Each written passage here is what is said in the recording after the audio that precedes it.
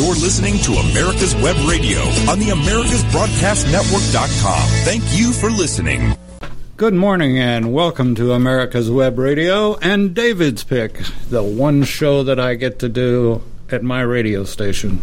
But that's all we need because we've got great guests like our guest today is Jim Davis, and we're going to be talking about some very interesting things. Not only briefly talk about Jim's career and what he was doing, what he did in the military briefly, but then we're going to talk about, and we want, if you're a veteran or you know a veteran, please call them and tell them to listen, because this can affect every veteran in the United States, and we need your help to fix this. So with that being said, as we always do, and this is what we're going to do this morning, just a little bit of a change, we're going to do our normal moment of silence, and if you go to our website, you'll understand why. It's in memory of my best friend, J. Roy Ritchie. He and I are both from Texas, and he died this year from Agent Orange, and so many others suffer so many things that when they raised their hand, they wrote a blank check to the government, and we like to just say a brief prayer for him, and then we're going to do something a little bit different, and we'd ask you to join us in the Pledge of Allegiance. We'll be back right after a moment of silence.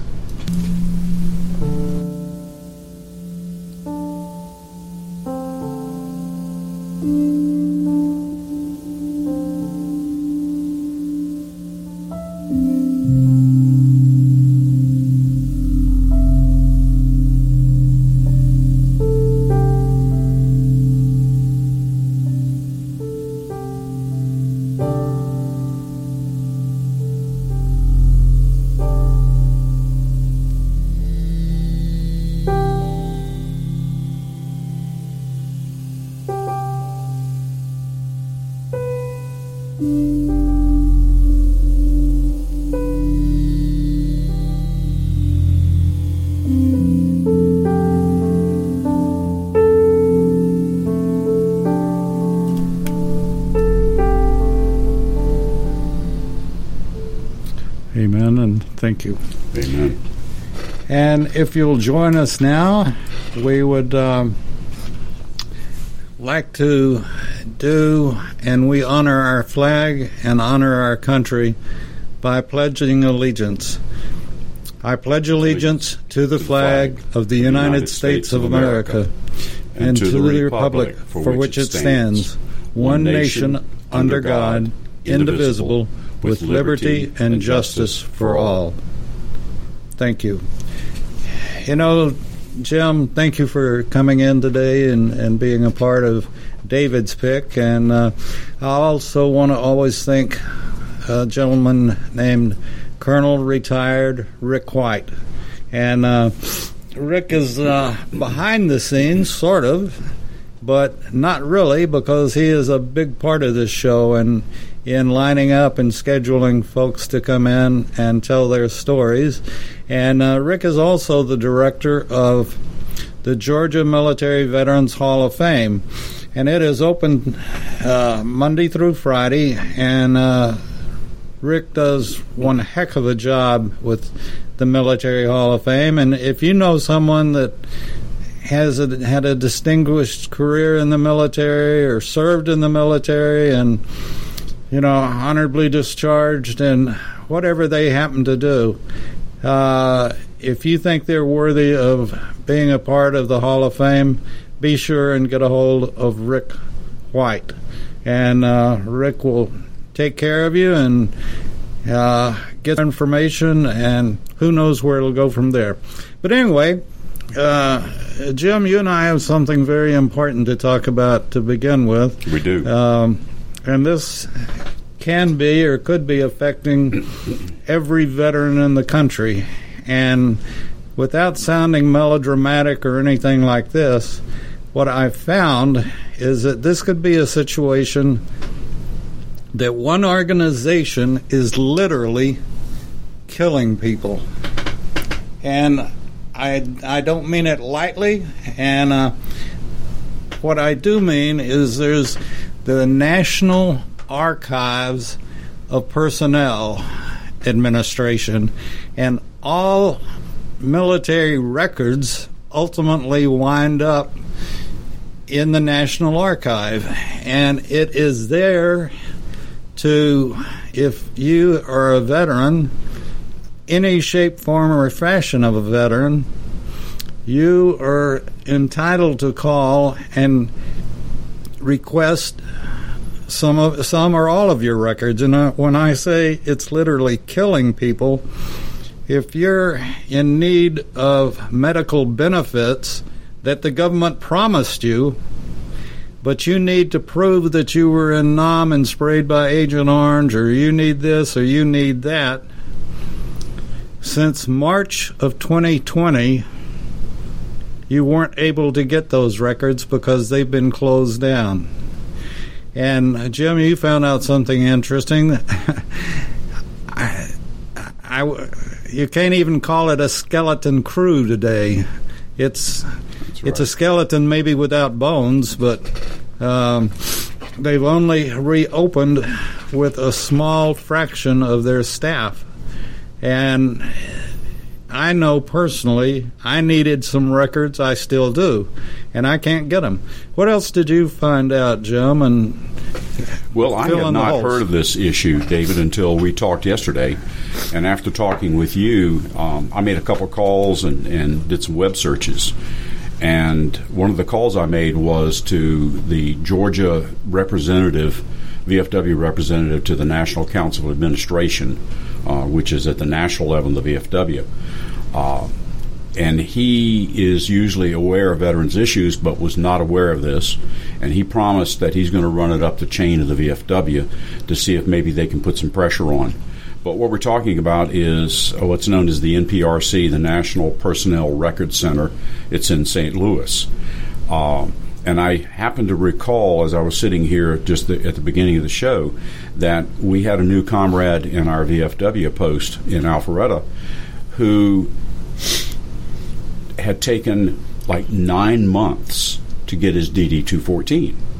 And it wasn't until earlier this year that he had that document. And I think now I know why he had so much trouble getting that. And that was because they had functionally closed that office, as you said, on March 29th, I think, of last year, of 2020. What I found from their website, from various posts on that as of March the 8th of this year, which is 1 year later, they entered into what they called a phased expansion of our on-site workforce, quote unquote. And then on March the 29th, they announced that they had increased the on-site staffing to 25%, which seems a little low to me, given our ability to have masks and social distancing. But then, as of August the 2nd, they have backed down now to 10%. So they only have 10% of the workforce. Now, you and I talked earlier, and we're assuming that quite a number of these records are computerized. And so in a lot of cases, people working remotely probably can handle a normal request. But if your records were damaged in that fire they had some years ago, and that affected both Army personnel and Air Force personnel within a specific time frame, then you've got to have a researcher go into the archives and maybe look at the records of the units you served with and try to trace your military career. And that's not anything that can be done electronically, to my knowledge. So with only 10% of the researchers on staff, it's no wonder that publicly they're saying that they're only taking emergency requests for medically oriented records. But I can imagine that would take a while. And you're right. If people such as me, I'm an Agent Orange survivor. Fortunately, I was able to determine early in my diseases, and I was 9 months away from dying, but I was able to get that diagnosed and get that through the system. And I had all my records because my father, who was military 28 and a half years, told me to keep copies of everything. So I had everything. But if you didn't have it, And quite a few of the comrades in my post and those I know in the state of Georgia may not be able to know where their DD-214 is or their orders. Then they're stuck going to St. Louis, and they will not get a good response now. So that's the situation.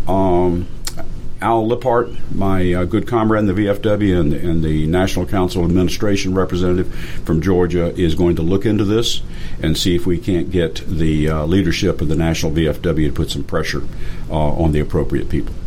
Well, I look at it maybe jadedly, I don't know, but we all took the same oath, and as we took that oath, the person sitting across the table from us, representing the United States, our country, said, well, gentlemen, you will have benefits from the government when you get out, and we're proud to have you in, and we'll take care of you on the other side. Well, this isn't taking care of us. No, it's not. And like I said, maybe this is a jaded look at things, but not just because I'm having problems, but more seriously, veterans across the country have to be having problems. And like I said at the beginning, it could be killing them. And my personal feeling is that the government should jump through they should do anything that they have to do to get it up and running. Right. Efficiently. And, as stupid as I am, I had it in mind. I served in two different organizations, the Texas National Guard and the 310th Civil Affairs Unit, which is Army Reserve, or was. And I'd never heard of retirement points. And I was a company clerk. I had no idea when I was asked for them. And I went to Texas, and within 2 weeks, I had them. All of my requirements, everything.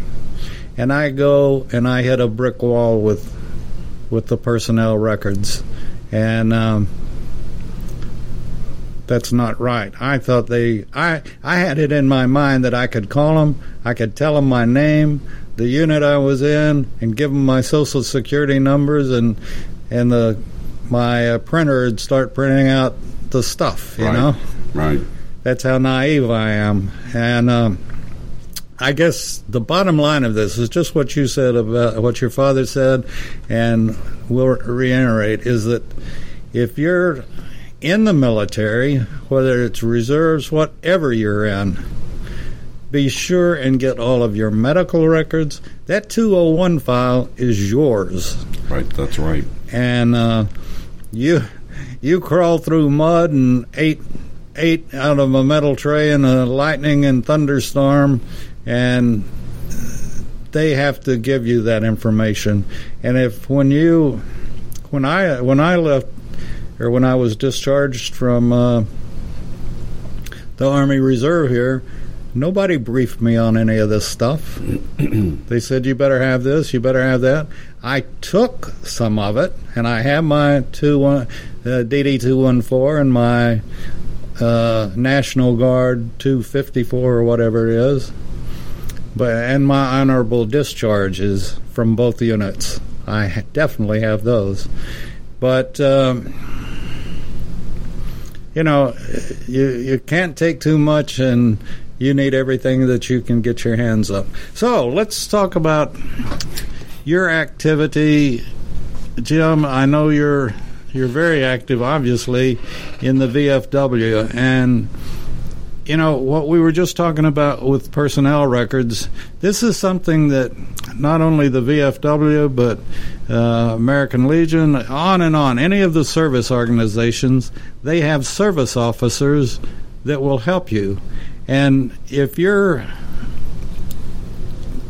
listening and you're not a veteran, or you're the spouse of a veteran and don't know what benefits your husband may have received or is entitled to, you're entitled to them as well. That's correct. And you need to you need to go to a VFW, American Legion, whatever you want to go to, whatever's closest, and talk to a service officer about the potential benefits.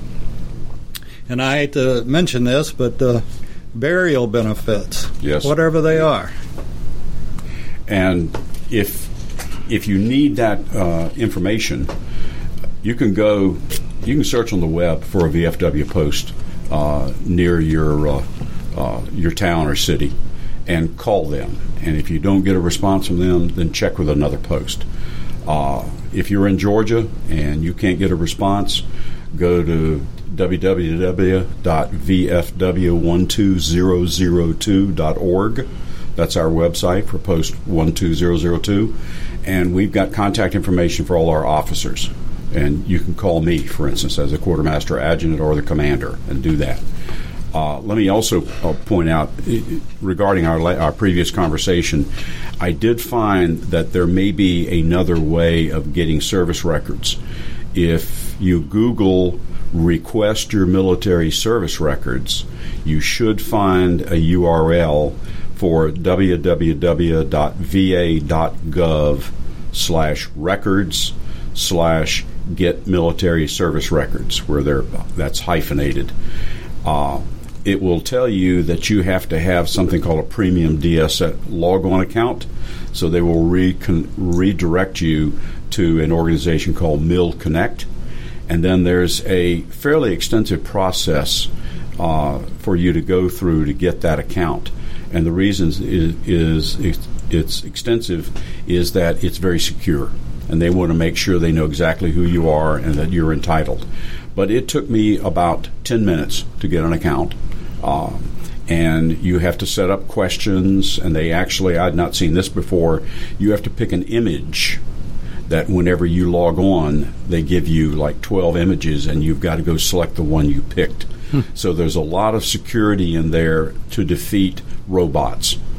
But anyway, Google request your military service records and find that va.gov/records/get military service records website, and maybe that'll help some of the folks out there. I'm glad that's available, but being the cynic that I am, how did they get them? Well, I'm assuming, as you are, that the VA and the Record Center has done the right thing and are digitizing a good portion of these records. And probably everything that's coming out now from servicemen and women who are getting out of the service, it's probably already stored digitally anyway.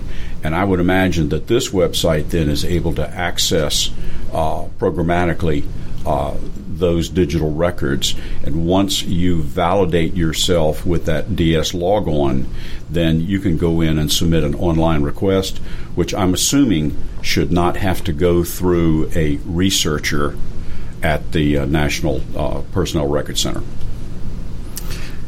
Well, that's good to know, and if I tell you, age gets me all the time, and I mean to start every show by telling people to get something to write with and get something to write on, and the information that Jim just put out, you need to know. And if you are a veteran and you don't have your DD-214, get it. I don't care what you have to do, but you're dead in the water if you don't have your DD-214. That's your starting point with almost everything when you go to get your benefits and need your benefits, and you don't know when you're going to need them. And have all the information, and not only have it, one, in a safe place, and two, where somebody else tells somebody else, this is my military information, and it's in the file drawer, it's in here, it's in there. Maybe in many cases it should be in your safety deposit box at the bank.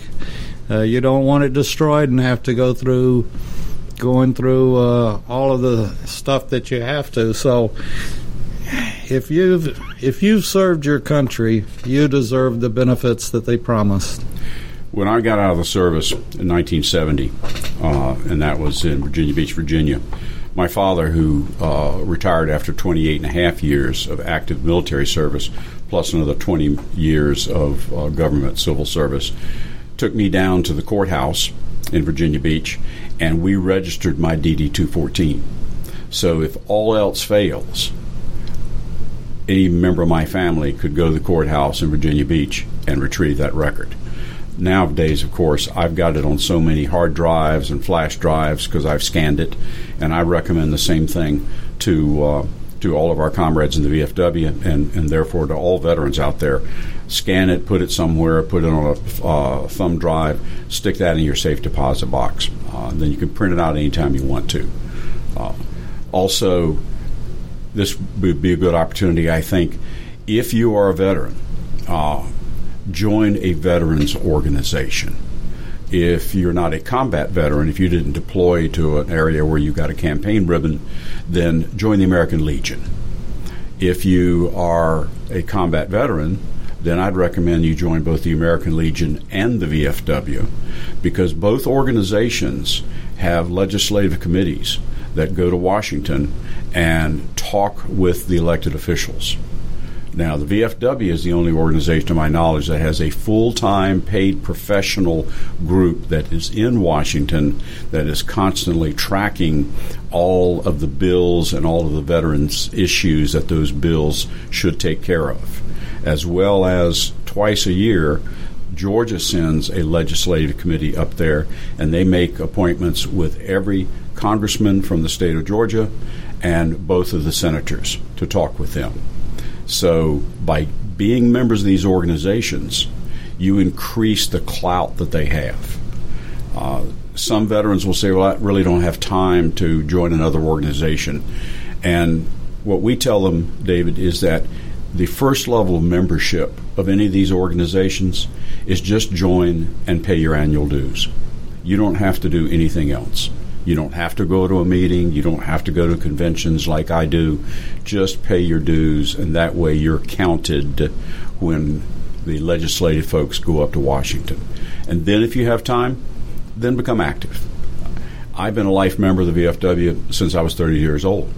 Not by my choice, my dad being a lot smarter than I was, although as a college graduate I thought I was smarter than he, but that is not true.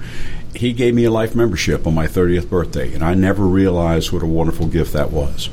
And then about 10 years ago, when we started getting veterans, both men and women, back from what I call the sandbox, I told my wife that I wanted to get involved with a local post. And that started my journey of activity with the VFW, because I wanted to be able to be in a position to help these folks.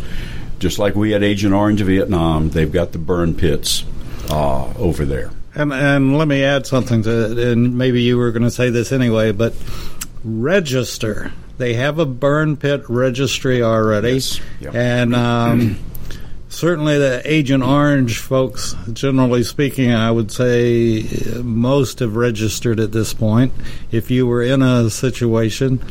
And it doesn't mean that you have to have any effects from it at the moment or anything else. You just need to register that I was exposed.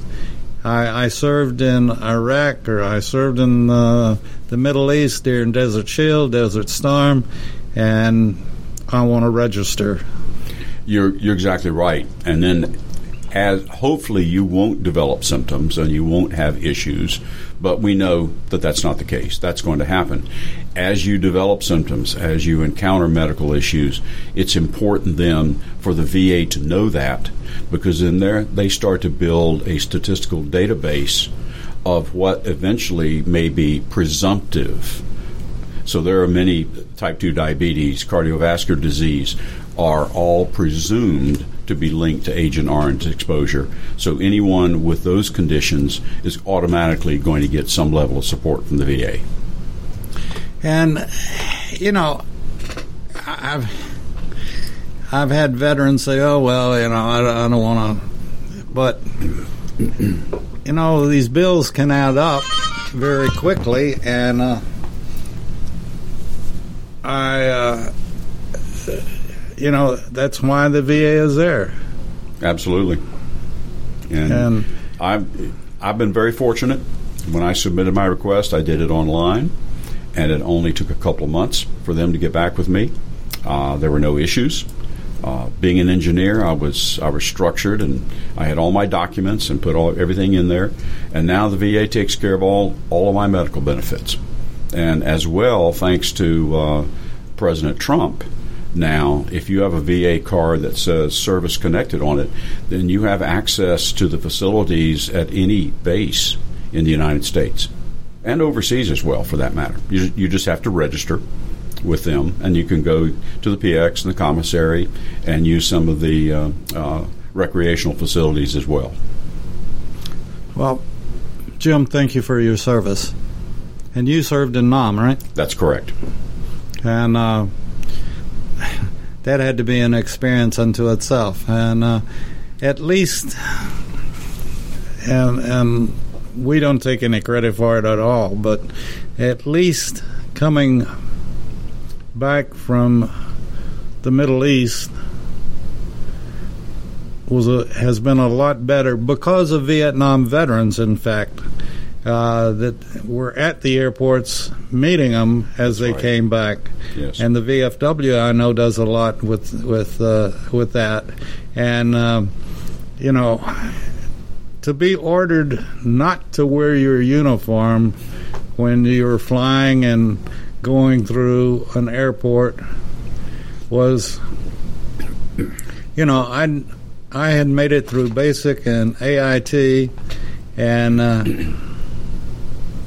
I was proud of myself and was going to wear my uniform, and was ordered not to wear my uniform coming back from AIT. So, yeah, unfortunately, that was the case. In my case, it was as if with my father's family and my mother's family, the last 3 years of my life just didn't exist because no one said thank you for your service. We're glad you're home safe. How was it? What was the experience like? There was just no conversation. So, fortunately, I had a military father, and he welcomed me back. In fact, he and I and my brother were in Saigon on the same day of my mother's birthday. Wow. Because of some I had extended, and therefore Dad had already left continental United States to come to Vietnam, and they didn't know I had extended. So, that was not a wonderful day for my mother. No. Exactly. I was talking to a young man recently. Well, I say young man. I guess he's not that young because he was a Vietnam veteran, and he was just recently awarded his Bronze Star after 50 years. Wow. Because somehow in the bureaucracy, or it got lost, or a company clerk didn't do the right thing. And he was... That's right. I always blame it on the company clerk. Well, we don't know. Yeah, I've got a story about that for another time. And but he was telling me, and by the way, we recruited him for the VFW, and he's now a life member of our post. He was telling me that when he got back, and I don't know what airport he was in, but when he deplaned at the airport, a young man in the airport walked up and ripped his medals off his uniform. Yeah. And he got in trouble because he retaliated. But I can't imagine that. I can't either. I can't imagine that. Well, even today, the people that are anti-military, anti-police, Jim, and I started bringing this up probably a month and a half ago, and I can't imagine defunding the police. I wouldn't be a police officer for anything, and we are a country, not a city, not a state. We are a country of first responders.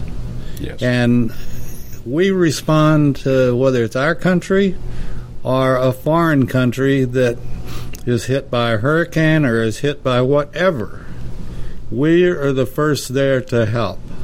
And just like with our police and our EMTs, and we owe them so much And we have to appreciate our first responders and our military, our police, our EMTs, everyone that responds. Because I was an EMT many, many years ago when I was in school, in college, and you didn't know what you were driving into. You know, we'd get a call that somebody had been shot or somebody had been this or that, and you know, there could be apprehension. You know, if it was a car wreck, that was one thing, but depending on the area and depending on what the call was, you didn't know what you were driving up to. And that's the same way with the military. They go in, and nobody has given them I don't want to say truthful, but nobody's given them an exact explanation of what you're going into.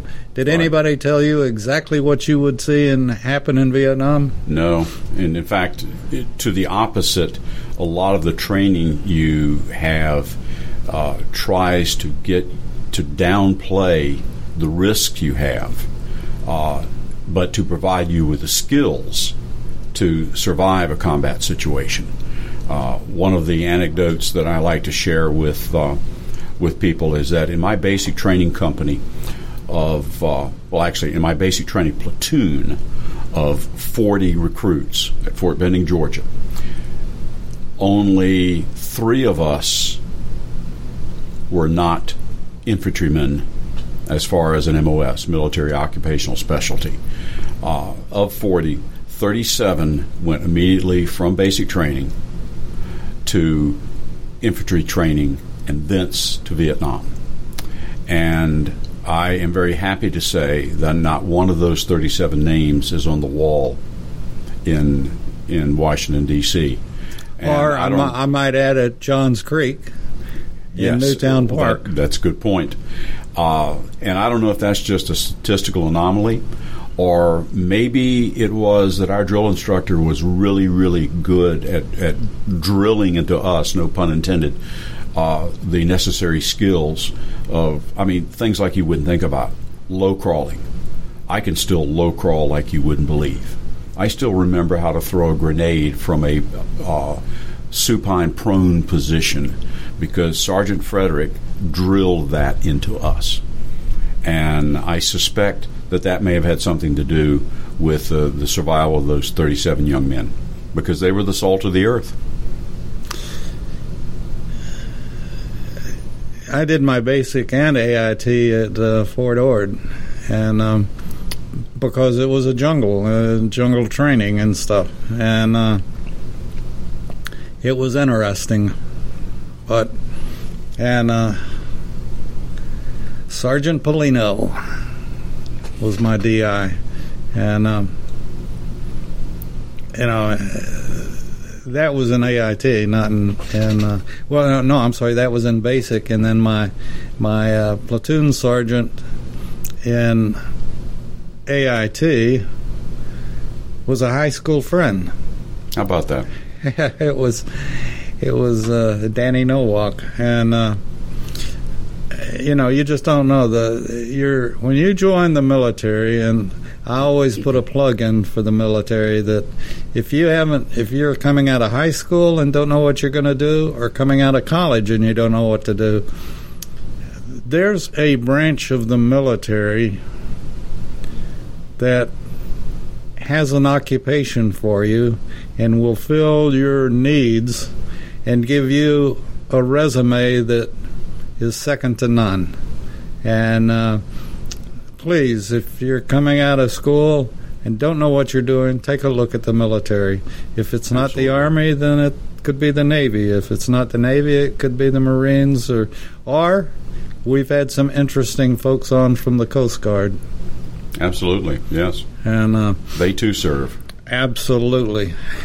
Well, when how I entered the military was I was at the University of Virginia, and I was on a full scholarship because my dad was just a sergeant in the Army. And we weren't poor, but the family didn't have massive amounts of money. And it turns out I didn't like the university. So I withdrew and came home. And the interesting thing is, 2 days after I came home, my greeting selective service letter came. So obviously the admissions office at UVA was tied into the selective service board. And my dad said, I remember him saying this exactly. He said, "Son, you're too smart to be a bullet launcher carrier, small arms infantryman." And I'm not demeaning that. Yes, sir. That specialty. I was 11 Bravo. Right, because they're the point of the spear in the Army, and I have great respect for them. He said, "Don't be drafted. Volunteer for 3 or 4 years. I don't care if you go in the Air Force or the Navy. You don't have to go in the Army, but find a technical specialty where you will get training in the military that you can then take to the civilian world." And I took his advice. As it turned out, the Army had something that really appealed to me, and that was computer repair. And as it turned out, these were the computers that typically were used in fire direction centers of artillery batteries. And so I got great electronics training, computer training that I then leveraged to a 50-plus year career out in the high-tech industry. But that got me started. And when I see young men, even out of college, that really don't know what they want to do, and maybe their grades aren't the greatest in the world, it's very competitive out there, I tell them to consider going into the military because they're gonna have a job there for 3, 5, maybe 10 years, guaranteed, if you just keep your act together. And they're going to have an opportunity to learn leadership and to be a leader, learn how to be a good follower. And those are skills that every hiring employer wants to see in a person. Absolutely. Okay, we're going to, just because I skipped it initially twice, we're going to take a break. We'll be back with Jim Davis right after a couple of words. Hi, this is Rocky Blair, former 4-time Super Bowl champion with the Pittsburgh Steelers and Vietnam veteran. As a board member, I'd like to talk to you about Warriors to Citizen, a nonprofit organization that helps American heroes, soldiers, police, fire, EMT, and their families recover from the psychological harm caused by career-induced stress. Over the last 20 years, broken relationships have been a major causal factor for the highest documented divorce rate and resulting suicides in this population. This program, From Warriors to Citizen, is delivered free to families by professionals, all whom served in uniform and understand the needs to be addressed. I ask for your support, so please go to our website, warriorstocitizen.org, and find out how you can help, either by making a donation or sharing this information with an American hero that you may know. And thank you. If you live to serve and want to make an even bigger difference, consider joining the U.S. Army. With training in fields like medical care, linguistics, and engineering, an Army career can amplify your efforts with humanitarian opportunities all over the world.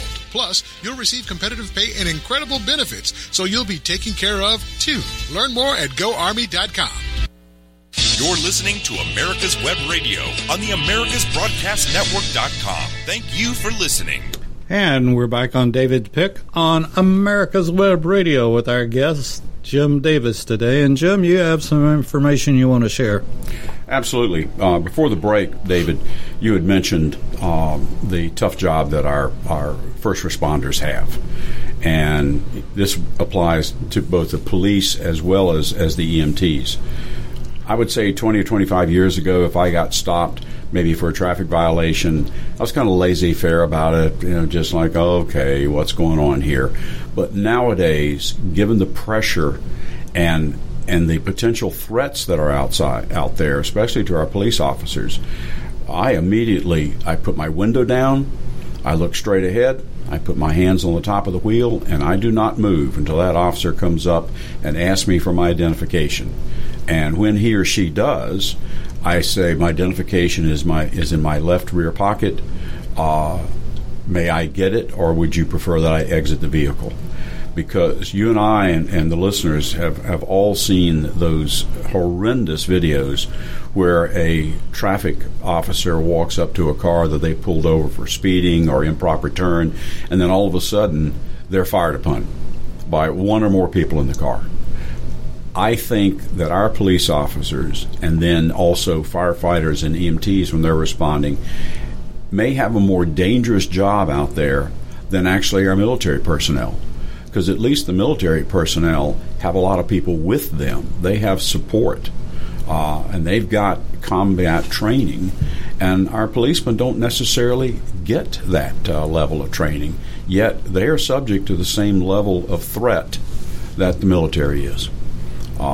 We at the VFW will walk up all the time to any EMT, firefighter, or policeman and tell them how much we appreciate their service to our nation, because that is as important as being a soldier and going abroad.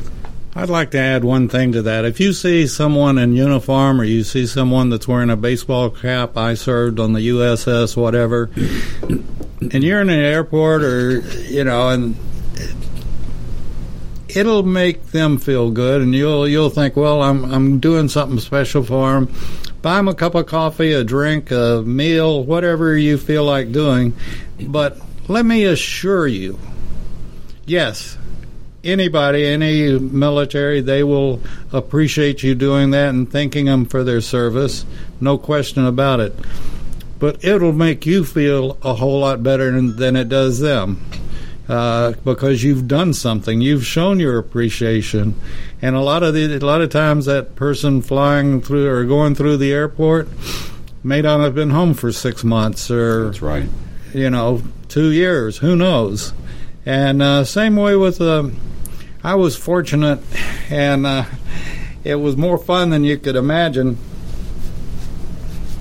I was in D.C. when Clinton was in office, and the D.C. police, I was staying at one of the Marriotts downtown, and Clinton was going somewhere, or there'd been a protest, and I don't know how many cops, but they were all over the roof with their snipers and all this stuff.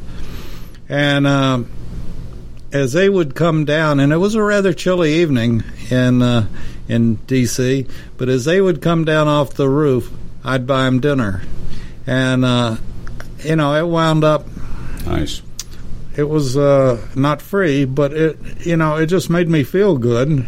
And to show the appreciation that I have for them. I didn't know one of them, obviously, but a lot of them stayed in contact for 2 or 3 years after that. And,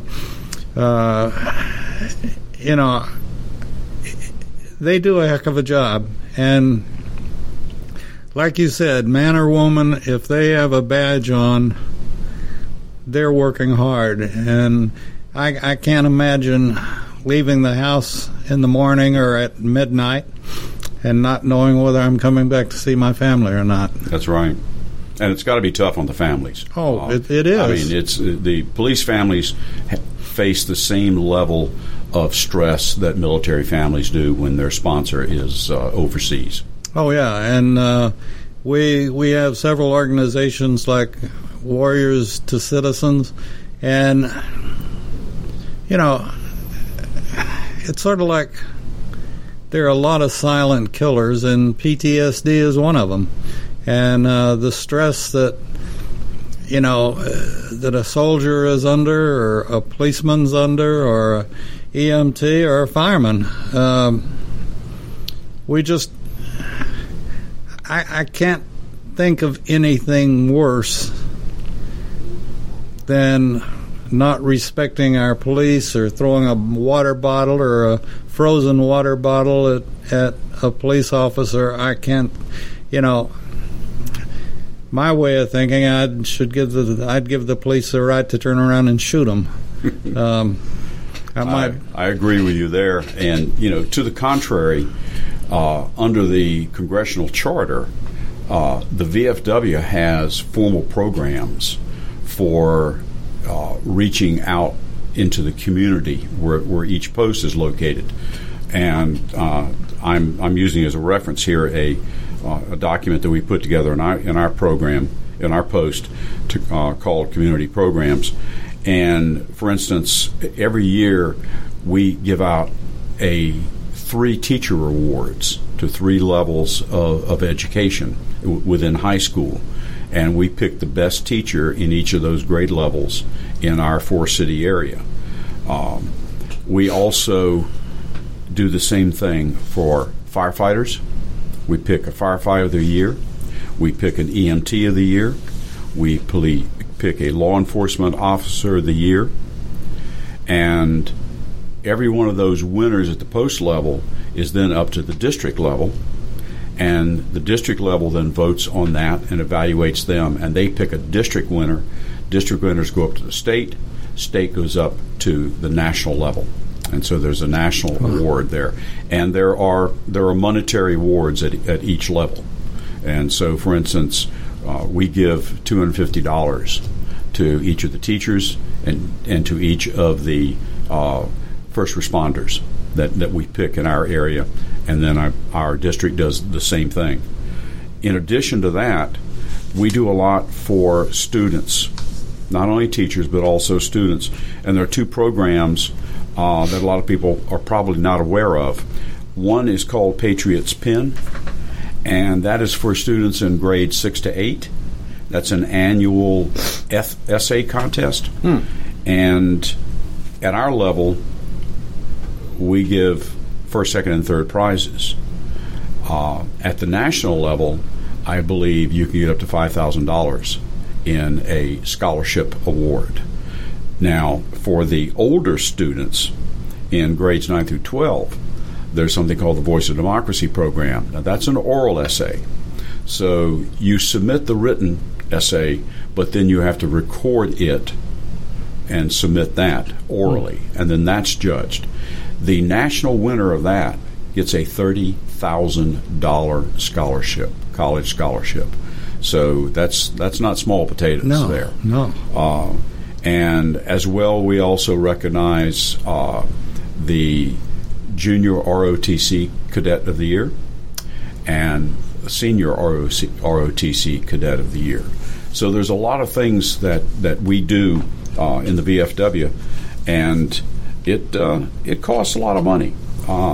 We spend about $14,000 a year in awards, both direct and indirect cost for these programs. But it's our honor and our pleasure to do so, and to see these young men and women receive those accolades, especially go to the state convention and see the state winner there, and to hear their essays, also to see the best scout of the year. Could be a Boy Scout, could be a Girl Scout, and they're just fine young people. And it kind of buoys your spirits up, David, to see these type of people, because they're very patriotic and they love their country. And there's a few people in this country right now that don't have that level of patriotism or love, unfortunately. Well, as far as I'm concerned, those people should be introduced to a Marine drill sergeant.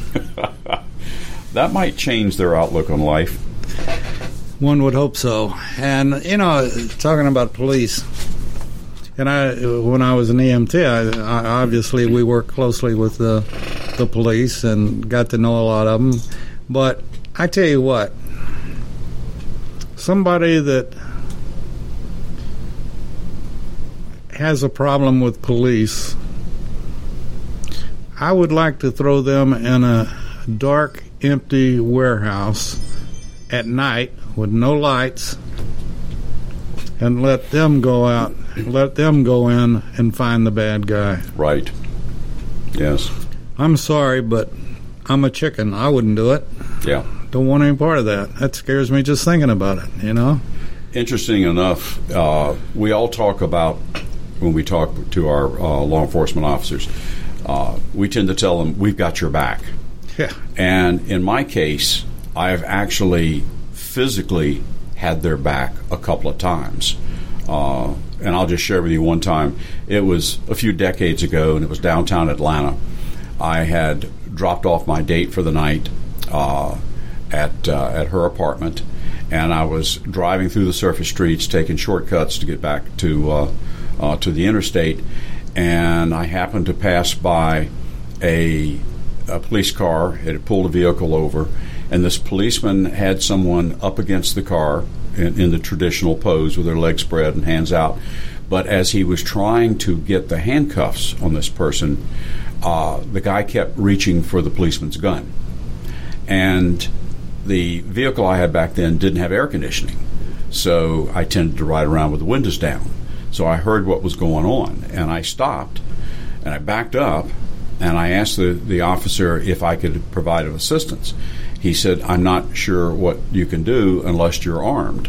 And I said, "Well, I am an armed citizen, and I happen to have a Colt Gold Cup National Match 70 Series 45 caliber pistol sitting right here." And he said, "Do you know how to use it?" I said, "Yes, sir, I do. I shoot competitively in the national programs."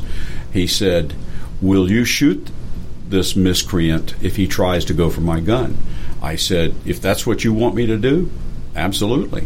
He said, "Why don't you get out of the car and take a position over there?" And he said to that person, "Did you hear what I just said? If you try to reach for my gun while I'm trying to handcuff you, I've authorized this citizen to shoot you. So now we're going to try this all over again." And that guy did not resist at that point, because I was off on his flank in a low ready position, ready to do what that officer asked me to do if necessary. And he said, "Thank you very much, sir. I really appreciate it." I said, "No problem, officer." You know, stories like that, I wish more people, you know, I think for some reason people think that police officers are different. They're just people too. Correct. Doing a job, wanting to go home at night, and you know, and they do need help at times. And you know, I have all the respect in the world for them, and I've never been put in that position, and quite frankly, I hope I'm not. But I do carry and have a license to carry, and have been trained. Yeah, you know, if you go through the military, you get some weapons training. Correct. And the other thing that a lot of folks don't understand, and we do a show called Locked and Loaded, and we always talk about training, but, you know, it has to be mind training as well. And being able, it's like if anything breaks out here, I've been trained, and you know what I've been trained as, and you have to be mentally trained as well as proficiently trained.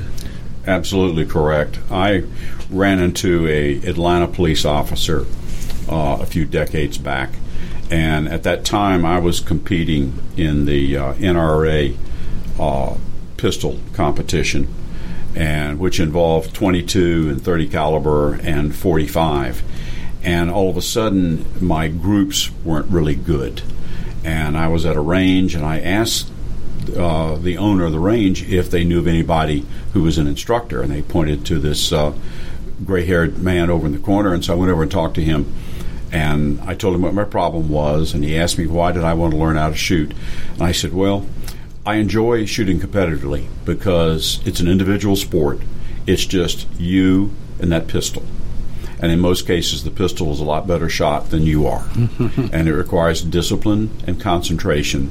But there's a great reward in getting a very tight group at 50 yards using iron sights. And I said, but from a defensive point of view, I would like to be able to defend my family and our possessions if in the situation where I hope it never happens, but someone breaks in and is trying to either harm us or steal from us. And he said, what would you do? And I said, well, if necessary, I'd have to kill somebody to protect my wife, my child. He said, Mr. Davis, you have said the magic word. He said, most gun owners don't realize that what they have as a tool is a tool for taking a life.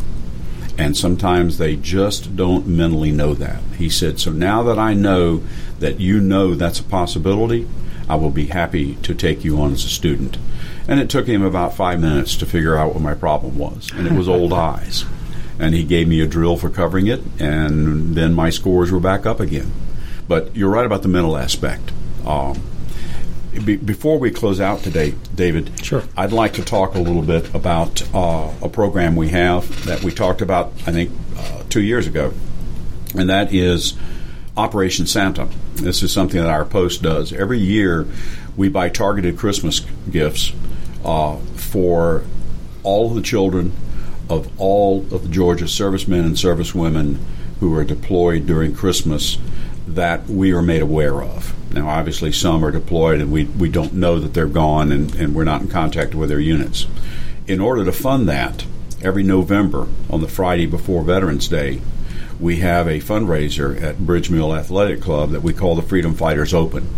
And it's a golf tournament, but also there's raffles and silent auctions and such. The gentleman that started that 15 years ago was a member of Post 12002. His name is Christian Stevens. And Christian was a former Ranger. In fact, I believe he and his Ranger partner were Ranger of the Year 1 year at Fort Benning in that competition they hold annually.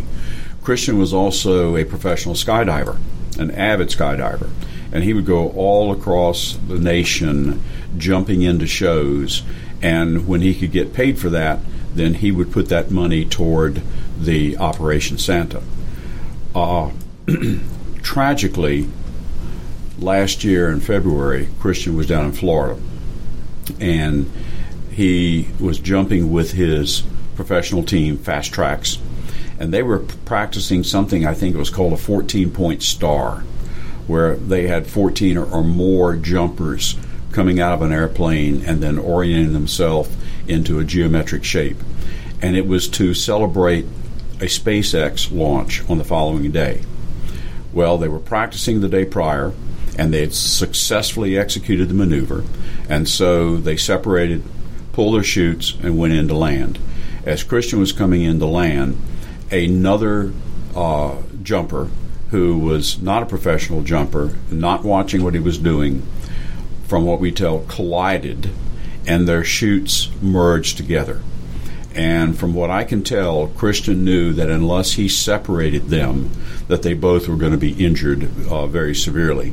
So he completely collapsed his chute, from what I've been told, to separate from this young man, but his chute never reinflated. And so he hit the ground very, very hard and didn't survive the landing. He is being nominated for the Georgia Military Veterans Hall of Fame for this year. Oh, great. We don't know if he's going to get in this year or not because they have limitation on those numbers. We're hoping he will eventually get in because he spent 15 years of service to Georgia deployed veterans and their families, and we feel that he should be honored for that. So I will be posting some information on our website. Again, that's VFW12002.org, and people who are interested can go on there.